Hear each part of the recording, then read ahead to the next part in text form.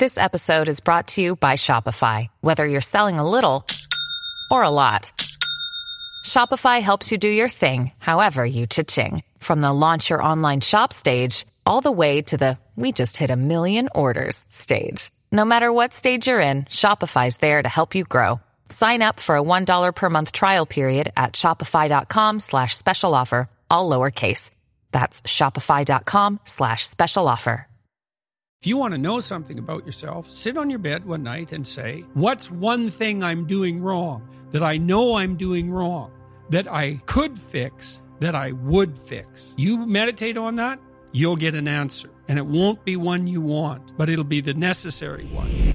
When you're trapped, some of it's your own inadequacy. What you can do to begin with is every bloody thing you possibly can do to put yourself in the most virtuous and powerful negotiating position possible. Wherever I go in the world, people come up to me and they often have a pretty rough story to relate. It's an awful thing because you see, even in the revelation of their triumph, the initial depth of their despair. So I wouldn't change that. But it's not nothing. And it's certainly not just happiness. It's better than happiness, but it's almost unbearable.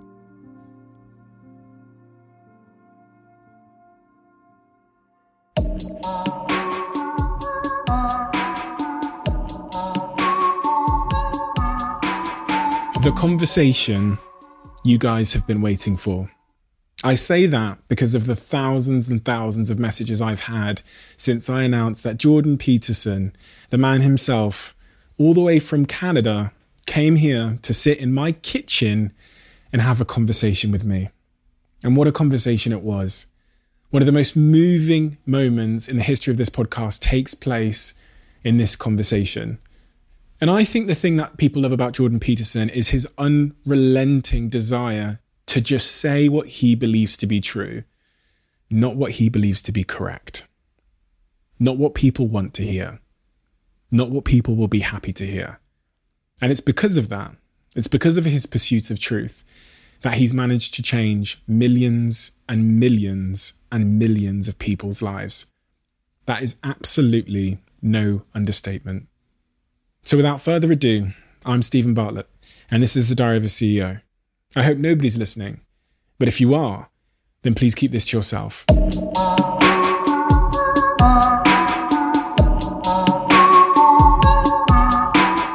Jordan, first, I feel like I owe you a debt of gratitude, and I want to say thank you for the impact you've had on my life, and I'll point at the specific impact you've had on my life. And you asked me before we started recording why this podcast had been successful. One of the reasons is actually something I've gained from reading and listening to your work, and that's this real commitment to trying to be your true self and trying to be your truth. This podcast wouldn't be successful, and I wouldn't have been successful in terms of pursuing myself had I not understood the importance of truth across all facets of life and in my relationships, which was a real pivotal thing for me. And that's thanks to your work. So what's changed in your relationships as a consequence of that? So I believe it's really difficult to truly connect with someone if you're not speaking and being your truth. And I wasn't. I think I was wearing a mask in my relationships in the context of I didn't express how I was thinking and feeling. I was trying to be who I thought my partner wanted me to be. And at the point when I let down the mask and I started speaking my truth, actually, as I was departing from the relationship got stronger than ever before. And it was like we were never actually connected until I was being true with her, with my feelings, with what I wanted, with my life. And since then, I would categorize my relationship as being the strongest thing I've ever seen in terms of a romantic connection with someone. And so when you were starting to talk in your relationship in a more truthful manner, what did that mean that you had to admit? I mean, you just said that part of it was a disconnect between who you were trying to be and who you really were. So that's a persona issue, right? So you think maybe, and everyone has this proclivity to some degree, is they're deeply self-conscious and uncertain. And so instead of allowing the person they're with to connect with that underlying uncertainty and inadequacy, they act out a persona. Yeah. And then the problem is that well, perhaps the person falls in love with that persona, but there's no real connection there. It's an artifice. And, having said that, one of the things that Carl Jung, the great psychotherapist, said about a persona is, don't be thinking that you're better off if you never formed one. So for Jung, it was a voyage from, say, undifferentiated self in infancy and so forth, through persona to authenticity, because you have to act out your ideals to some degree, right? And you also have to formulate a avatar of yourself in some sense that's a mediator between you and other people in casual social encounters. Like, you don't want to walk into the bank and have the teller tell you about his or her day when you say, "How are you doing?" Right? I mean, now and then that can happen, but generally it's too much intimacy too quickly. And so you need this functional shell. But the problem arises when that functional shell is all that there is. And then the real person underneath is just desperate and unhappy because nothing of what's being acted out reflects a true underlying reality. What is the consequence, the long-term consequence of acting? So many people, especially because of the world I live in Instagram and social media, we kind of build out these personas and then we almost follow the implicit instructions that come with those personas. Well, that's the problem right there, is that, that I'm trying to get a hold of the Disney people at the moment because I want to do a lecture series on Pinocchio, because I think Pinocchio is a brilliant work of art. And if you're a puppet and an actor, and Pinocchio is both at times in that movie, both a puppet and an actor. So why an actor? Like, why is there something wrong with being an actor? Well, the first question is, who sets your role? And then the second question is, who's pulling your strings? So you've put on this front that is there to make you popular and sexy and desirable and to mask from yourself your own inadequacies. But that's a role. Well, who wrote it? And for what purpose? And so Jung said, for example, that we all acted out a myth, and whether we knew it or not.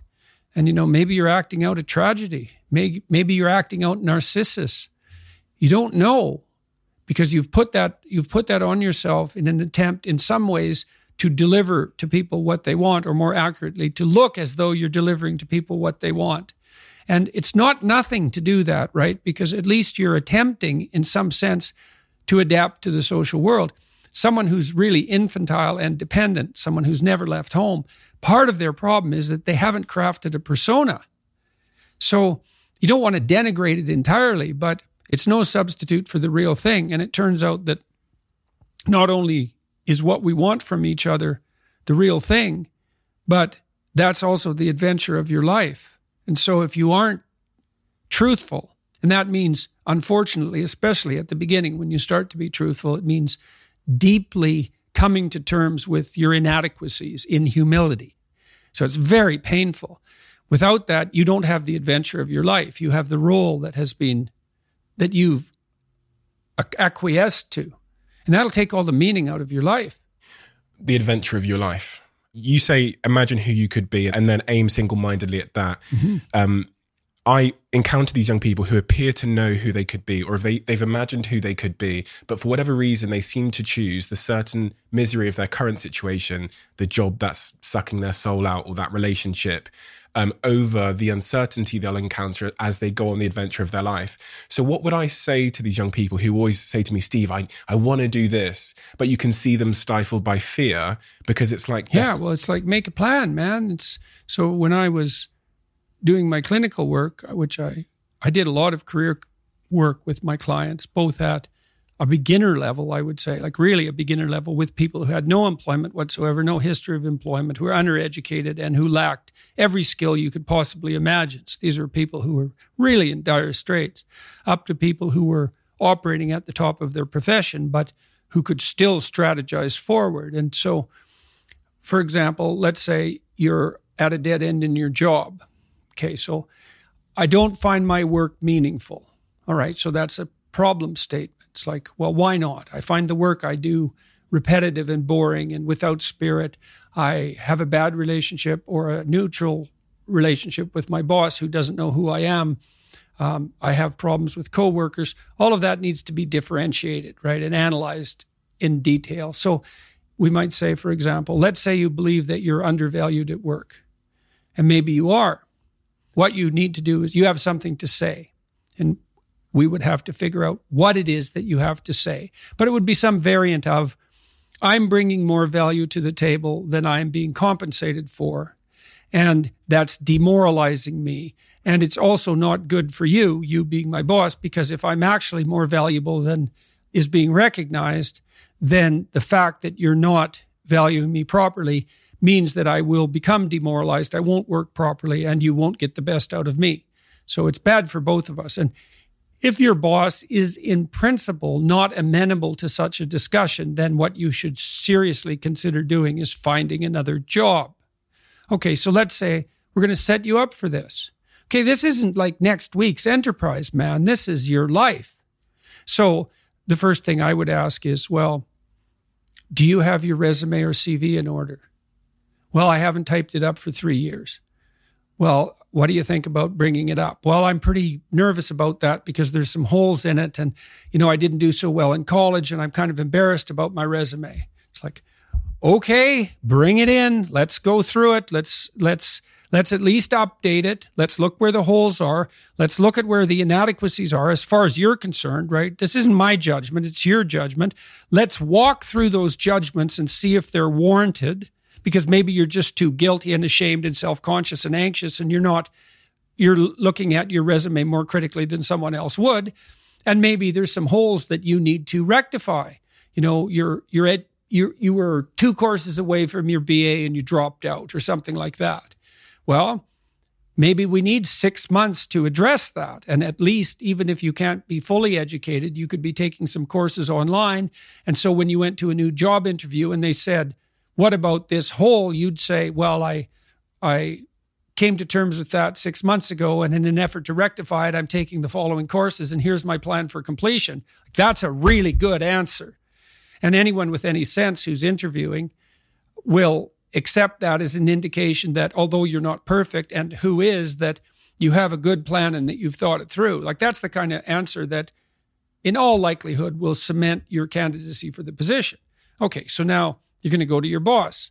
Well, you have to have your CV and your resume in order, and you have to be able to stand on it solidly, and which at least means that you're prepared to address the inadequacies in a credible, realistic, believable, and truthful manner.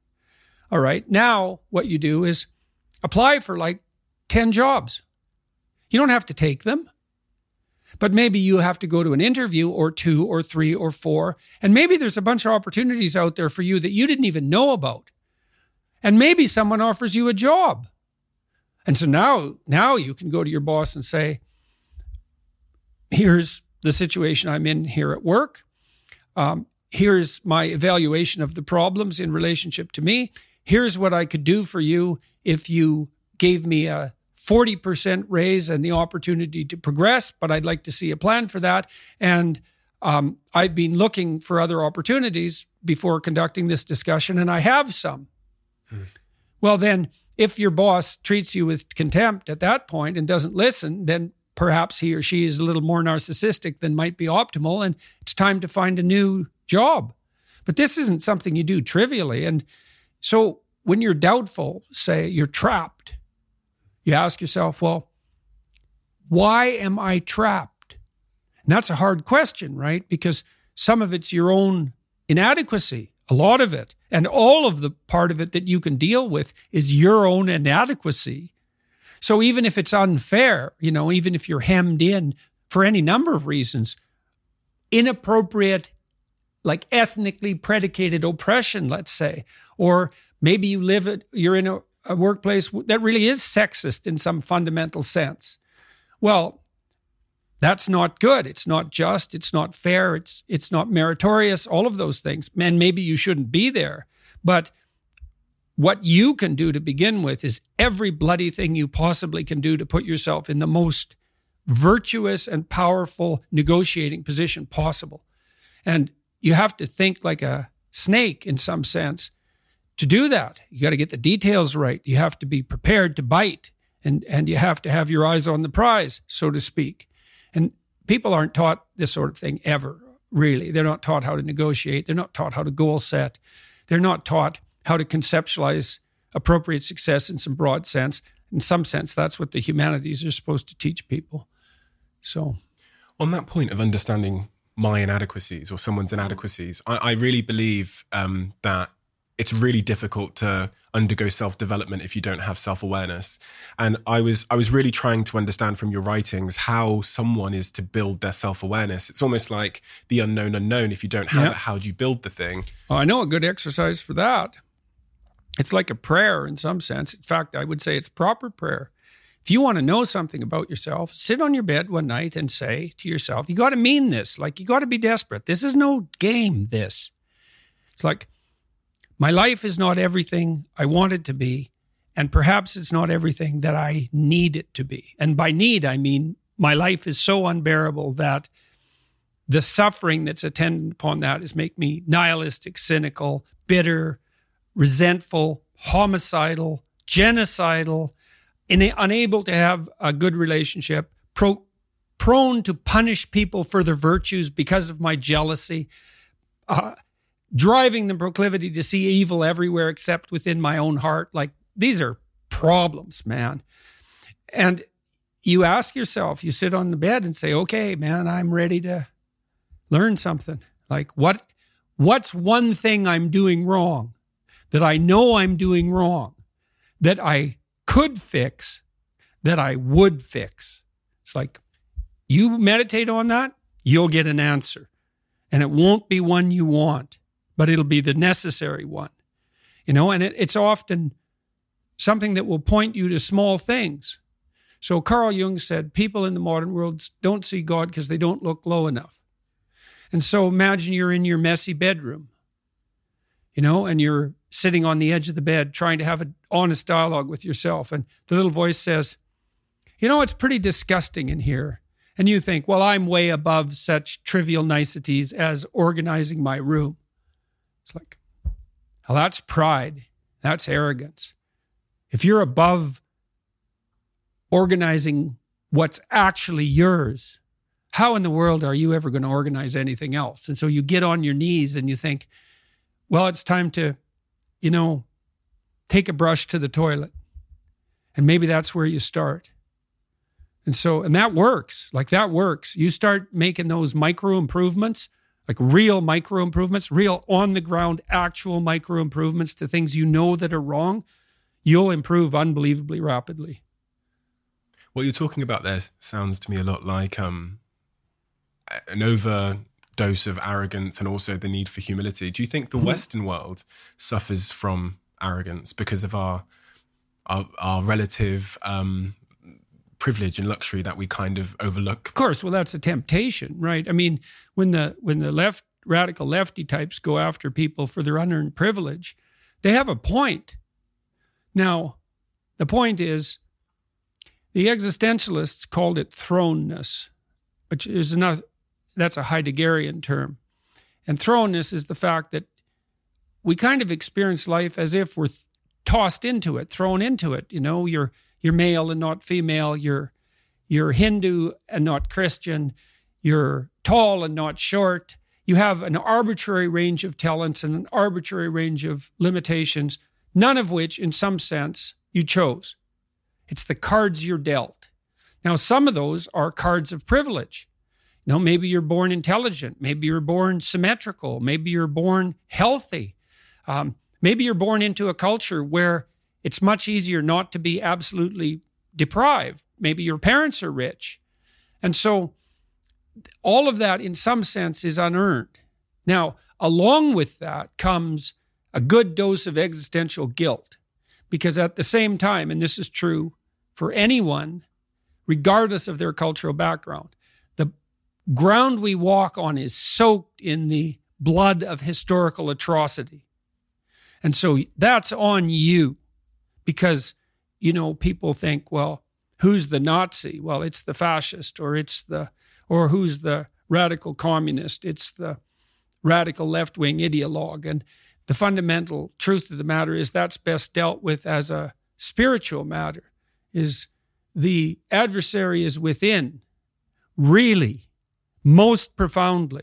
And so you have to take the responsibility for that historical atrocity onto yourself. I was talking to Guy Ritchie this week about his movie King Arthur. It's quite an interesting movie in many ways. And when Arthur, who could be the hero, takes the sword, he's so overcome by visions of his murderous uncle that he can't pick up the weapon. Well, think about that. Now, you have weapons at your disposal, but they've been used by your murderous uncle. How dare you wield them? And the answer is, maybe it's easy just to leave the sword on the ground because you do want to be responsible for atrocities going forward. And don't think you couldn't be. And don't think you might not enjoy it. And so the way you pay for your privilege is with your virtue. I mean that most particularly. You have these opportunities and this existential guilt. And the way you expiate that and atone is by doing your best to live the best possible life you can manage, to speak the truth, to treat people with respect, to abide by the principles of the dignity of the individual, and to put your house in order. And that's how you pay for your unearned privilege. All of us. And we all have our privileges and our curses, All of us have that. That's why it's not useful to be envious of people. You're a young man, you see someone drive by in a Ferrari with a blonde, and you think, my God, he's got everything. And, the woman in the car is a prostitute who's got a cocaine addiction, and her life is just one catastrophe after another. And he's had to lie and cheat his way into this position, and he's afraid that everything's going to come crashing down on him. And that's what you're jealous of. And it's just not that profound. You don't want someone else's fate. Man, your fate's enough, and your adventure's enough. It's plenty. It's more than you can ever fully realize. And so that's also part of the reason that we all believe that the individual has some intrinsic dignity. It's don't be so sure that your position and your room is so damn trivial. It might be your attitude towards it that's trivial. And if you're in dire straits and dire circumstances, just look at how much opportunity you have to make things better. So, not that it's easy. You don't even want it to be easy. So. On that point of you don't want it to be easy, I've really contended with this idea of struggle and chaos in my life and the role it plays. And once upon a time, I thought I was trying to rid my life of chaos and struggle. Mm-hmm. I thought that's why I was trying to get rich and get the Ferrari and the blonde. I thought that would create a life free of struggle. But then I looked at some studies and I heard about this thing called gold medal depression, when Olympians come back from the Olympics and they've lost orientation. And then the day when someone offered to buy my company for a nine-figure number, and it filled me with this emptiness and this dread. And I tried to understand the role that struggle would have to play for me to be a fulfilled human being for the rest of my life. The observation with regard to your company, that's a great observation. I mean, we're built to walk uphill, and when you reach the pinnacle of the hill, you want to stop and appreciate the vision, but the next thing you want is a higher hill in the distance, because it's the uphill climb that it's from the uphill climb that we derive our value. And I mean this technically. So almost all the positive emotion we feel, especially the emotion that fills us with enthusiasm, and that's to be filled with the Spirit of God, by the way, because that's what enthusiasm means. That's experienced in relationship to a goal. And so in some sense, and this is part of the religious enterprise, you want a goal that you can never attain, right? So you can always move closer to the goal that recedes as you move towards it. You think, well, that's frustrating. It's like Sisyphus pushing the rock uphill. But it's not, because as you pursue that goal, you put yourself together and your life does get better and richer and more abundant. And that's why the highest levels of virtue and goal are in some sense transcendent.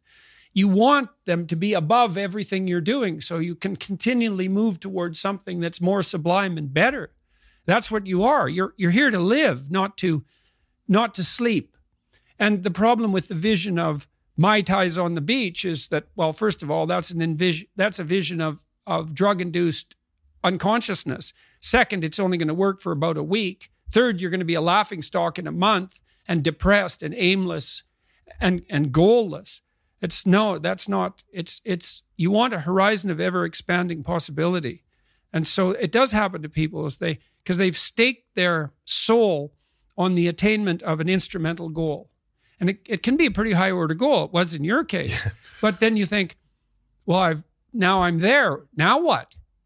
Well, the answer can't be, well, I'm going to live in the lap of luxury and never have to leave what do you want to be? A giant infant with a gold bottle? You never have to do anything but lay in your back and suck. It's like, well, you see the problem with that as a conceptualization.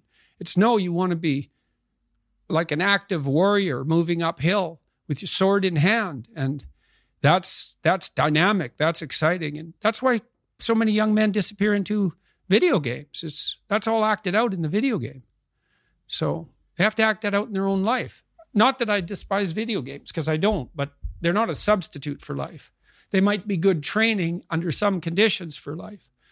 So, one of the things I was also really, really keen to ask you was about the what's happened in the world over the last 2 years. One of the shifts we've seen in the business world is this move to remote working, and I hate it. And I hate it for a variety of reasons, because I feel like there's very few institutions in my life where I have a chance to meaningfully connect with people. Dating has become screens, socializing has become screens. And the office, the institution of the office in my life was one of the places, especially as a younger man, where I got to meet pretty much 90% of my current best friends and also partners. And I really worry about sitting behind a Zoom doing my work for the next 10 years. What is your take on remote working? Well, I like it and I don't like it. I think it's very difficult for us to understand our embodied environments well enough to duplicate them in a healthy and comprehensive manner in the virtual world, because we just don't understand what it is that we're doing when we actually do things rather than represent them. So, for example, I've thought a lot about online university. Okay, so then you could imagine, well, you can certainly imagine online lecture courses. And you could say, well, the fact that they can be delivered on a large scale very inexpensively is a virtue. You can bring the knowledge to a very large number of people at a low cost. So why not do that? And so that's half the university. And then you could say, well, imagine that you generated a system of universal tests, which is a possibility. And that means you could bring accreditation to everyone at a low cost as well. And that's that. University's online. But that presumes that you know what the university is, and you don't. Because, well, here's some other things the university is. A credible excuse that's socially sanctioned for young people who have not yet established a career goal to adopt an identity of upward striving for 4 years away from their parents while they meet a new group of friends. Like, that might be 90% of the university for all we know, because it's certainly, for me, for example, when I went to college, I left home when I was 17, and I left this small town I had grown up in. And in many ways, I left the peers that I had been associating with. Now, a couple of them came to college with me, so I had a toehold there. But I made an entirely different group of friends, and they were friends whose goals were quite radically different from the friends that I, let's say, in some sense, left behind. Well, the reformulation of my peer network might have been the most important part of the first part of my education. Now, I was fortunate at this place. It was called Grand Prairie College. I had 7 professors, 7, which is really good, who really loved to teach. And so I also learned a lot in the formal sense. But while I was doing that, I was also negotiating, well, how much partying do you actually do?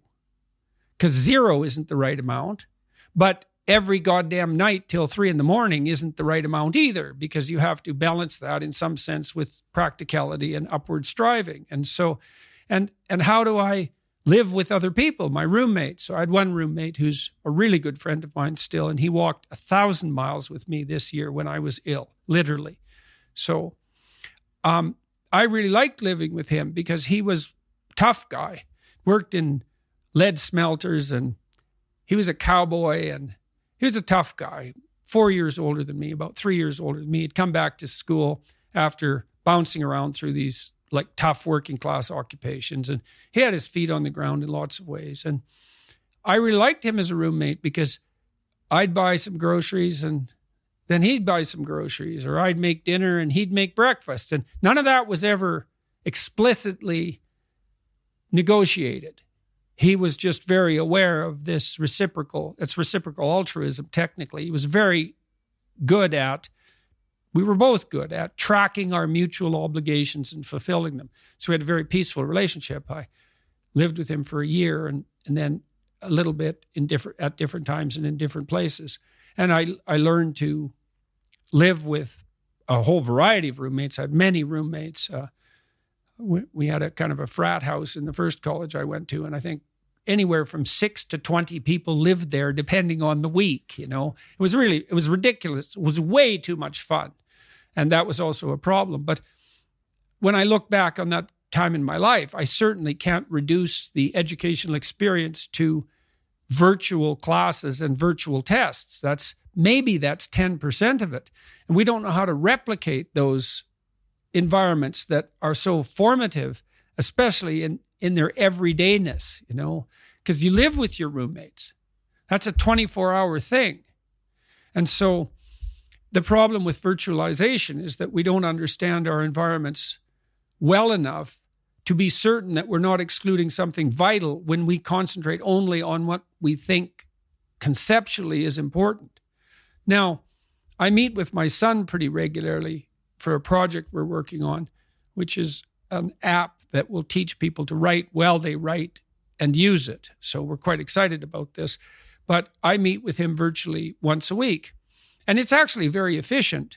He's on the screen. We can see our project in front of us. We can do mutual editing of some of the underlying material, educational material. There's a real place for it. And I have a cottage up north in Toronto where we've set up a studio like your studio here, although ours isn't quite as impressive. But I can have an interview and discussion with anyone, anywhere in the world, even in a foreign language. And that's like unbelievably remarkable. But that doesn't mean that we know how to virtualize reality or that we should flee into it, right? And these new technologies, they're unbelievably radical and they're very hard to master. And so we all have to be careful and try to keep our feet on the ground to some degree when we're using them. So for example, now, I've really only figured this out in the last 3 months. I get up and I do a series of exercises that my wife taught me that are based in the Kundalini yoga tradition. That's real helpful. Flexibility and breathing exercises. That reduces my anxiety during the day, I would say about 25%. And then I try to reserve some time either for writing or I'm working on a number of artistic projects. And so I'm going to do one or those for a couple hours in the morning, and then maybe a walk or something with my wife and breakfast. I have breakfast during all this. And then I can turn to the sort of connected world, email and the podcasts and so forth. And so there's this balance between privacy, introverted privacy, let's say, and disconnect from everyone except for my wife, and then contemplated reconnection with the virtual world. That seems to be working out pretty well. And you want to get a balance of that that's actually, to use a terrible cliche, sustainable, right? So you want to hit your projects hard, but you have to leave in that, not with entertainment, but with culture, because those are not the same thing. Entertainment is an approximation to culture. And you need to leave in that with culture. That's beauty and drama and art and all of that. And then with intimate relationships and friendships. And well, it's very difficult to get the balance of all that correct. And it's very difficult to do that virtually. So, but I certainly wouldn't forego the technology, and neither would the rest of us. It's like people complain about their phones, but they carry them with them everywhere they go. And I'm not cynical about that. The phone, it's not a phone. God only knows what it is. But it's definitely not a phone. And so it's not surprising that since it just appeared and it's so insanely powerful that we don't know what to do with it, and that might even wreck everything. Like God only knows. Twitter itself could bring civilization to a halt we don't know how to manage the unintended consequences of our technological prowess. And that's exactly it. We invent technology, often it seems for efficiency or to increase productivity. And it's almost impossible because of that ignorance to what the unintended consequences might be to predict them ahead of time. So we optimize. So essential doctrine of conservative political philosophy, right, is beware of unintended consequences. It's like, oh no, this thing will just do what I want it to do and nothing else. It's like, no, even Marx knew that wasn't true. Marx developed the concept of alienation. We get alienated from the products of our effort. That's part of the reason he didn't like factories. And fair enough, because factory work, which is repetitive, in some sense destroys our artisanal relationship with what we produce. Now, the problem with Marx's analysis is that, yeah, but it's pretty damn efficient and it lifts people out of absolute poverty really quickly. So, but that doesn't mean that, and existential philosophers after Marx developed the concept of alienation to quite a high degree. And technology does alienate us because of its artificiality and its coldness and its mechanistic nature, all of that. And, well, we have to contend with that wisely. And then you ask, well, how do you contend with things wisely? And I would say, well, don't pollute your thoughts with deceit. You compromise your own wisdom. How are you going to make not intelligent decisions, wise decisions? That's why you shouldn't lie. It's like you're warping the mechanism that orients you in the world. Do you really want to do that? This is a brutal world, man. And I've seen this in my clinical practice. People whose houses are built on foundations of sand and the wind starts to blow and the floods start to rise and they are in such trouble. If you're lucky and something terrible comes your way and you're reasonably honest and your relationships are in good order, maybe you won't end up in hell. And I mean hell. I don't mean death. There's lots of situations you can get yourself in where death would be far preferable to what you're going through. So you need to be afraid of that. It's like, don't lie. In my clinical practice, in 20 years, working with every sort of person you could imagine, I never ever saw anyone get away with anything even once. So, yeah, we're all subject, not least to the judgment of our own conscience. Try to escape from that. No one can escape from that. You are always one decision away from taking your business to the next level.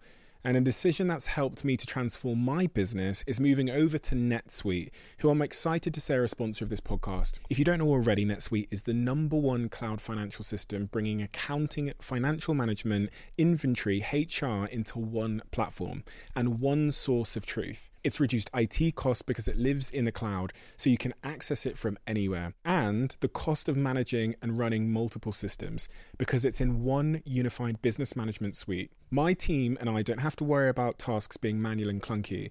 And it means that I can be more efficient and to focus on more important things like bringing you the best episodes and guests on this show. So I become one of the 37,000 companies that have already made the move over to NetSuite. NetSuite has extended its one-of-a-kind flexible financing program for a few more weeks. So head to netsuite.com/Bartlett for a free product tour. Back to the episode. Over the last 2 years, the world has gone through this pandemic. For a lot of people, this is the first time, especially for a certain generation, this is the first time they've experienced such unpredictable tectonic destabilization in their lives. Like I didn't even believe society was something that could close. I didn't believe I didn't even know there was tectonic plates under my business that could shut down my business, right? And also over the last 2 years, you've undergone some really, I don't even know what the right adjective is to use to Tectonic's not bad. We'll go with tectonic then. Sure. Tectonic, unfortunate challenges, I'll say, in your life, but also, with your family. What are the lessons we learn from the pandemic and from that type of tectonic suffering about what actually matters in our lives? Well, we'll see with regard to the pandemic, because although in some sense it is in some ways over, our reaction to it is by no means over. And part of the reason that we overreacted, I would say, so precipitously to it is that we were unprepared for such things in our naivety. And then we rushed to imitate a totalitarian society in the immediate aftermath of the pandemic emergence. And that's something that everybody should think about a lot. And we're not done with all that totalitarian nonsense yet. A lot of that's driven by, fear and naivety. I mean, 50% of Democrats in the United States believe you have a 50% chance of being hospitalized with COVID, and 25% of Republicans believe the same thing. And you can point a finger at people and laugh at their ignorance, but you should really ask, well, why is this overestimate of that magnitude, and what does that mean in relationship to policy? And I've had conversations with people advising at the highest level of government, particularly in Canada, who've told me flat out, and they're very reliable sources, that none of the COVID policy for the last year was driven by reliance on science. It's all opinion poll. And that's really pernicious because, who's asking the questions and how did they set up the answer and who's answering and in what emotional state? And so to what degree are we led by considerations of short-term propitiation of unwarranted fear? Well, that's no way for free people to live. It certainly won't work in the long run. We're already seeing tremendous supply chain disruptions and likely the emergence of an inflationary pressure that we haven't experienced since the 1970s in the aftermath of the oil shocks. And none of that has sorted itself out yet. I believe that we will conclude that our response to the pandemic caused more death and misery than the pandemic itself. And we have no end game in sight. Another thing I asked the people that I was speaking with is like, well, when is this over? Well, we don't know. Well, what would over look like? Well, we don't really know. And now what you see is this insistence on about a monthly basis that a new and radically different variant has emerged. And this viruses mutate all the time, but this virus particularly mutates. And there are small mutations and medium-sized mutations, numbers, let's say, and also effect and larger scale mutations. When is that a variant? Well, how about whenever it's convenient for the pharmaceutical companies? You think, well, that's cynical. Is it now? The biggest lawsuits in the history of the American judicial system have been levied against the largest pharmaceutical companies on a regular basis for the last 20 years. And since when has it been a proposition of the political left that pharmaceutical companies necessarily have our best interests in mind? Now, I'm not particularly cynical about pharmaceutical companies. I think they have a hard job, both in terms of research and development and marketing and sales. And they're going to do what they can to market and sell. But that doesn't mean that they are now to be the arbiters of all public policy, because our politicians are too cowardly and incompetent to do anything but devolve their responsibilities to so-called experts, domain experts. Politics is not public health. That's medicine. Politics is the art of analyzing the entire situation and charting a course forward, all things considered. And for politicians to trot out the experts and say, follow the science, just means that they've abdicated their own responsibilities. And I think it's appalling. I mean, I'm not convinced that the evidence that masks work is scientifically credible. It's certainly at least doubtful.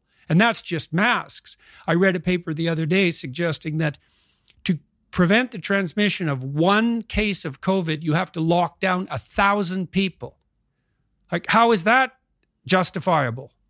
Especially given that the mortality rate of COVID is actually quite low, unless you have a pre-existent health problem, particularly obesity, and although old age also qualifies, as it does for most diseases, but not all. And with regards to, let's say, the issue of child vaccination, it's like children have an unbelievably tiny chance of dying from COVID. I don't think there's any scientific justification for immunizing children under 12. Now, at least it's debatable, and I'm not a domain expert, although I'm a decent scientist and I know how to read the research material. And so, well, we'll see what we have to learn from these tectonic shifts underneath. And, you know, you might ask yourself, well, was that a tectonic shift in dire physical necessity because the COVID virus was genuinely so dangerous, or was it an indication tectonically of our absolute inadequacy in the face of even a moderate existential challenge? And maybe it's a little column A and a little column B, you know? So I have to ask the question, if we were to make your Jordan Peterson the president of the world, and these were your decisions to make, do you know what you would have done differently or in response to this virus emerging in Wuhan? I would say, well, thank you for the offer, but I declined the position. And the reason I would say that is because I think the right solution to the most serious problems is to be found at the level of the individual. So I don't think, if I wanted to pursue what I regarded as the ultimate goal, the ultimate goal for me is the encouragement of the individual. And that's not essentially a political enterprise. It's essentially a theological enterprise. And politics has to be subordinate to that. And so I've debated throughout the entire course of my life whether I would adopt a political career. It was my initial ambition when I was very young, 14, I would say.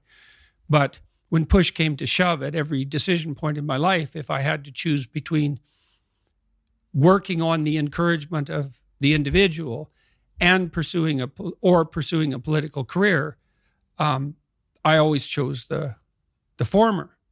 And that's happened every time the decision has come up.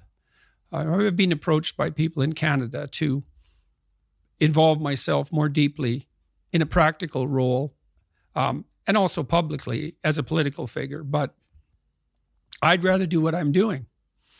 I'm in contact with people working politically all the time, both on the people in the middle, people on the right, people on the left. I'm agnostic about that because I know full well that conservatives have something to say and left-leaning liberals have something to say. That's basically predicated to some degree on their temperament. So conservatives tend to be more conscientious. So that's orderly and industrious, dutiful, patriotic, willing to make and keep verbal contracts, reliable, capable of implementation at the level of detail. That's kind of conservative virtues there, but they tend to be lower in creativity, openness to experience. They don't think as divergently, and their conscientiousness tends to constrain their creativity.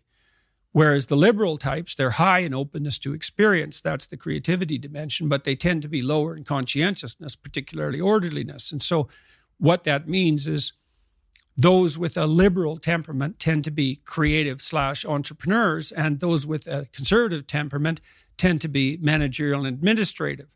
That doesn't mean they can't run businesses. Well, you want a conservative person to run your business. You might want a more liberal person to pepper you with off-the-wall ideas, and then if you're going to run an enterprise, business, or a society, there has to be a continual dialogue between people of different temperaments so that we can keep the ship of state, let's say, tracking to an ever-moving destination. That's why free speech is so necessary. It's not another right. It's the right. So because none of us know what's going on in the final analysis, because the future is different than the past, really, we have to talk about what to do all the time.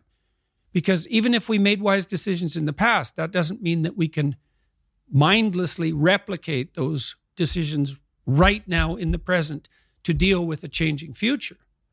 So I want to help encourage people to become the sort of people who can engage in that free dialogue. And I think that's the best way forward, especially as we all become more technologically powerful. It's like, you better be smart enough to use your iPhone. And that's pretty damn smart, let's say wise, because that's no trivial gadget. And if you're not careful with it, it will turn on you. It will build authoritarian presumptions into our artificial intelligence systems, for example. And then look the hell out. So if you're going to have a hydrogen bomb, you better be wise enough to wield it. On that point of the encouragement of the individual, we all have people in our lives that we want to encourage. We hope. Yeah, we hope, right? And we sometimes fall foul of trying to force our own bias, our own intention for them, on them. What is the best way? If I've got a friend in my life or a partner that I want to encourage to come out of their place of despair into a better place, how do I effectively do that without overpowering them or stifling them or making them feel inadequate, which is sometimes the consequence of trying to change someone you love? Well, example's good. But then I would say disabuse yourself of the notion that you know what is best for this person. You don't, not only do you not know, you actually don't want that responsibility for two reasons. Let's say they do what you say and something good happens to them. Well, whose victory is that? Yours or theirs? And if it's yours, did you just steal it? And then let's say they fail following your advice. Well, they pay the price for that. And you can skip away merrily and say, well, I should have spoke more carefully. It's like, you don't mess about with people's destiny. You do not know where they're headed. Now, having said that, you do what you're doing in this interview, in this podcast. You ask people questions, real questions, like, how are you feeling? Oh, I'm not doing so good today. Well, what's up? What's going on? And you can't think, well, I'm going to ask questions to lead this person in a particular direction, because that's the same game, the same instrumental game. You have to see what it is that you want to know. I see this when people ask me questions after my lectures, Now and then, or during a Q&A, now and then people get up and they'll ask a real question. It's part of the ongoing dialogue. Something struck them. They stand up. There's something they really want to know. It's an honest question.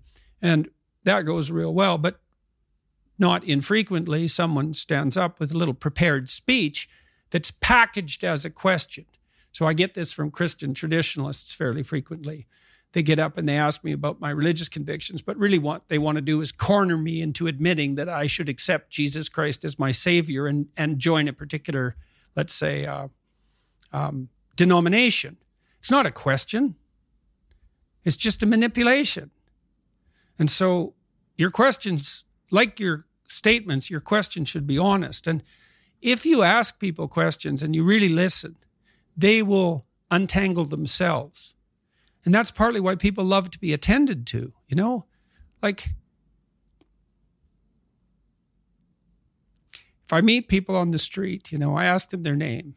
They're all usually flustered when they come up to me. They don't really want to interrupt me, and then they're flustered. And the first thing I do is shake their hand and ask them their name. And I listen, I'm not that good at remembering names, but I listen to it. And they know how to say their name. And so it kind of settles them down. And then it sort of marks them out as a person against the background, And then if I pay attention to them and listen, they will tell me something in like 10 seconds that I need to know. Because they have something to say, And then if you listen, people tell you what they have to say. And then you get wise because you collect all that. And so you want to help someone.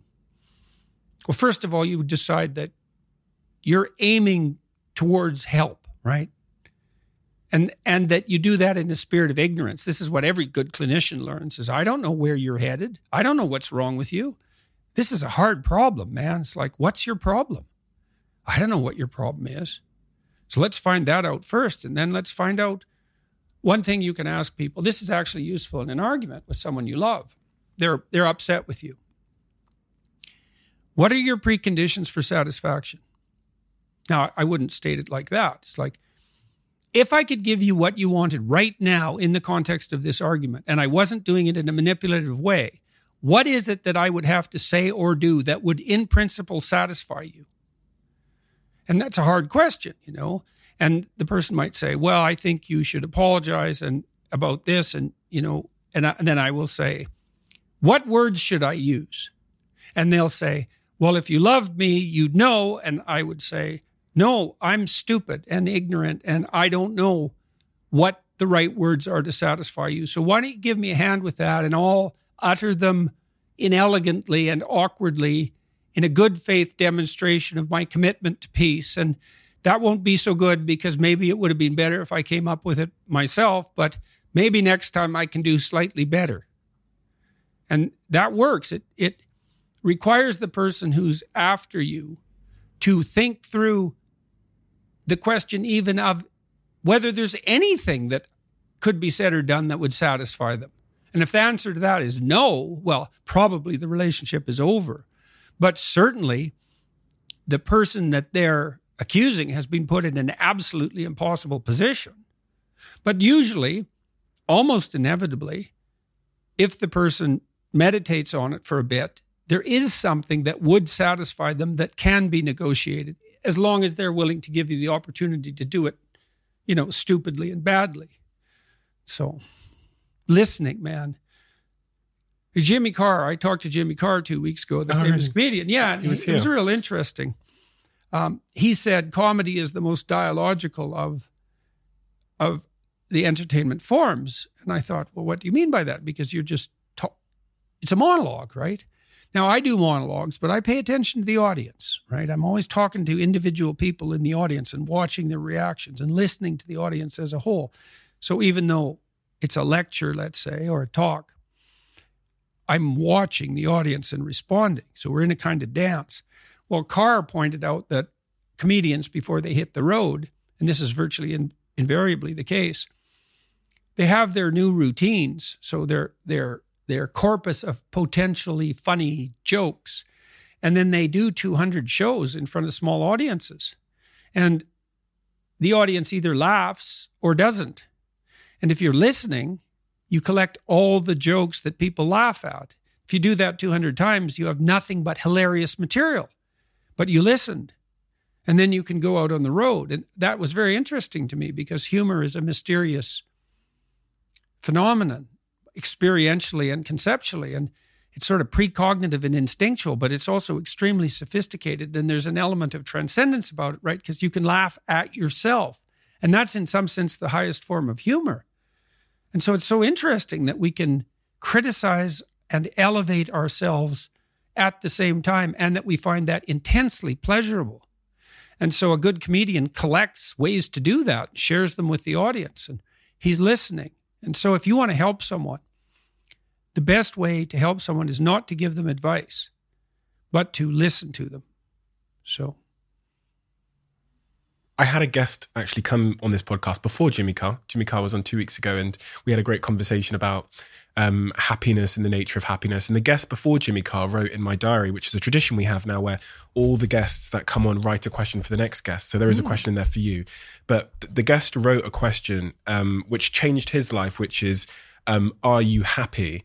And from reading your work and understanding your position on happiness and it not being the thing to aim for, which really struck me because I thought, I thought life was the North Star of our lives was to try and be happy. Mm-hmm. I guess my question is, I was going to ask you that question. Aim to be good and pray for happiness. So the question I was going to, is pretty much that is, what is a better question for me to ask you if I'm checking in on you? Because we asked that question with good intentions. Mm-hmm. Are you happy? What's a better question for me to ask Jordan Peterson? How are you doing? How are you doing? How are you doing?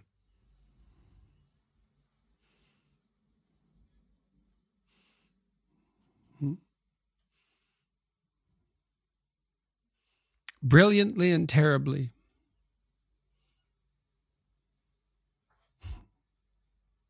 That's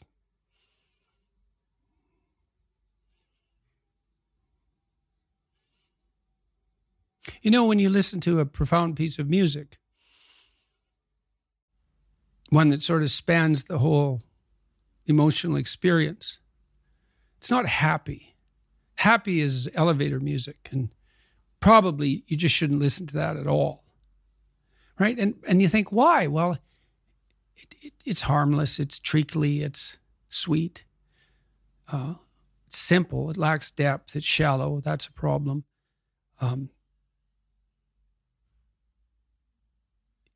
It doesn't have that deep sense of awe and horror, I would say, that is characteristic of the best of all music. You listen to some simple music, so-called. Hank Williams is a good example. The blues cowboy from the 50s who died of alcoholism when he was 27 and whose voice sounds like an 80-year-old man. Simple melody, but there's nothing simple in the song and in the voice. It's deep, it's like the blues. It's like black blues in the States from the 20s, and this was certainly influenced by that tradition. There's this admission of a deep suffering at the same time as you get the beautiful transcendence of the music. And that's meaning, that's awful in the most fundamental sense, but you need an antidote to suffering, and it has to be deep. And deep moves you tectonically, and it's not a trivial thing. But that's better than happiness. And maybe if you're lucky while you're pursuing that and while you're immersed in it, you get to be happy, and you should fall on your knees and be grateful for that when it happens. It's a gift. It really is a gift.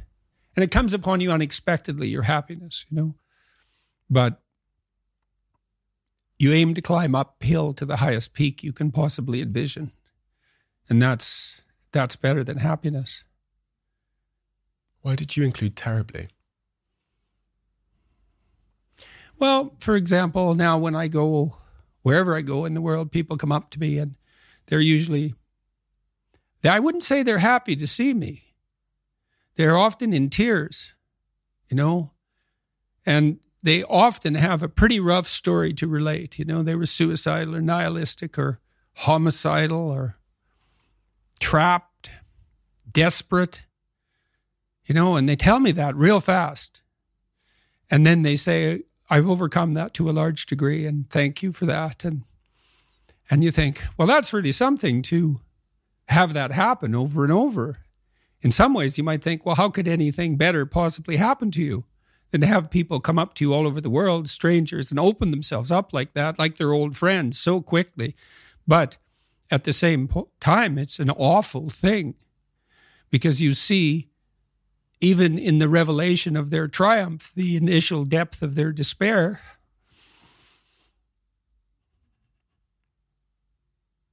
So I wouldn't change that. But it's not nothing. And it's certainly not just happiness. It's better than happiness, but it's almost unbearable.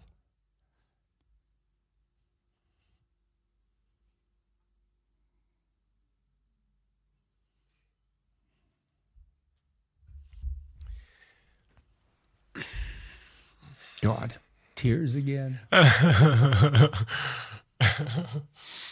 It's been quite a 2 weeks in the UK. It's been amazing. It's been amazing. Such a great country, this country.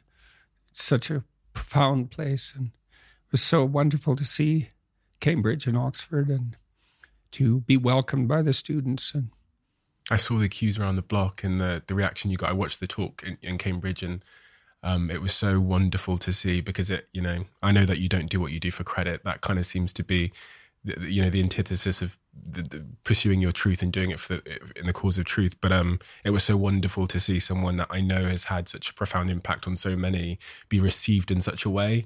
We have a closing tradition. Okay. One of the, I don't normally do this, but one of the really great CEOs in our country, a young guy, has built a multi-billion-dollar company, really great guy, sat here yesterday, and I actually told him for the first time who he was writing the question for, and I couldn't believe his face. Oh my God, that's the one person I want to have dinner with. This is probably the most successful young person in our country. And so he knew who he was writing the question for. So the question that the previous guest wrote is, why do you do what you do?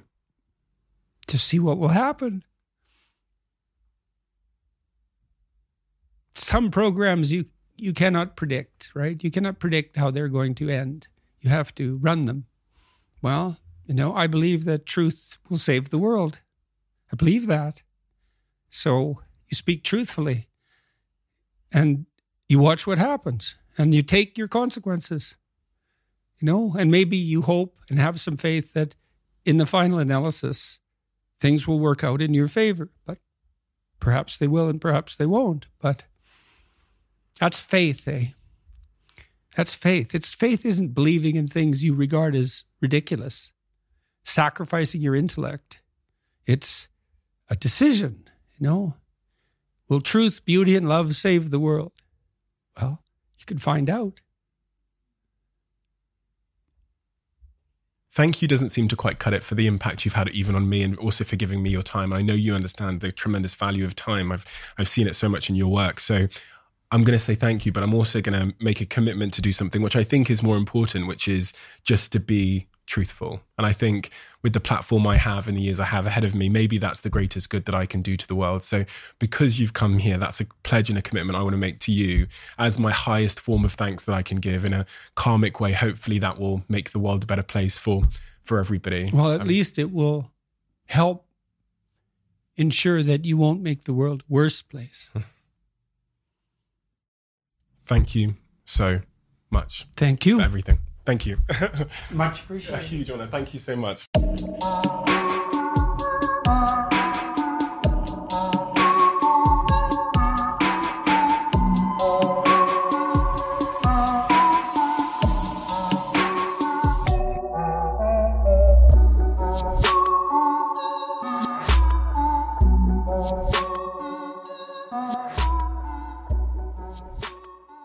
You are always one decision away from taking your business to the next level. And a decision that's helped me to transform my business is moving over to NetSuite, who I'm excited to say are a sponsor of this podcast. If you don't know already, NetSuite is the #1 cloud financial system, bringing accounting, financial management, inventory, HR into one platform and one source of truth. It's reduced IT costs because it lives in the cloud, so you can access it from anywhere. And the cost of managing and running multiple systems because it's in one unified business management suite. My team and I don't have to worry about tasks being manual and clunky. And it means that I can be more efficient and to focus on more important things like bringing you the best episodes and guests on this show. So I become one of the 37,000 companies that have already made the move over to NetSuite. NetSuite has extended its one-of-a-kind flexible financing program for a few more weeks. So head to netsuite.com/Bartlett for a free product tour. Back to the episode.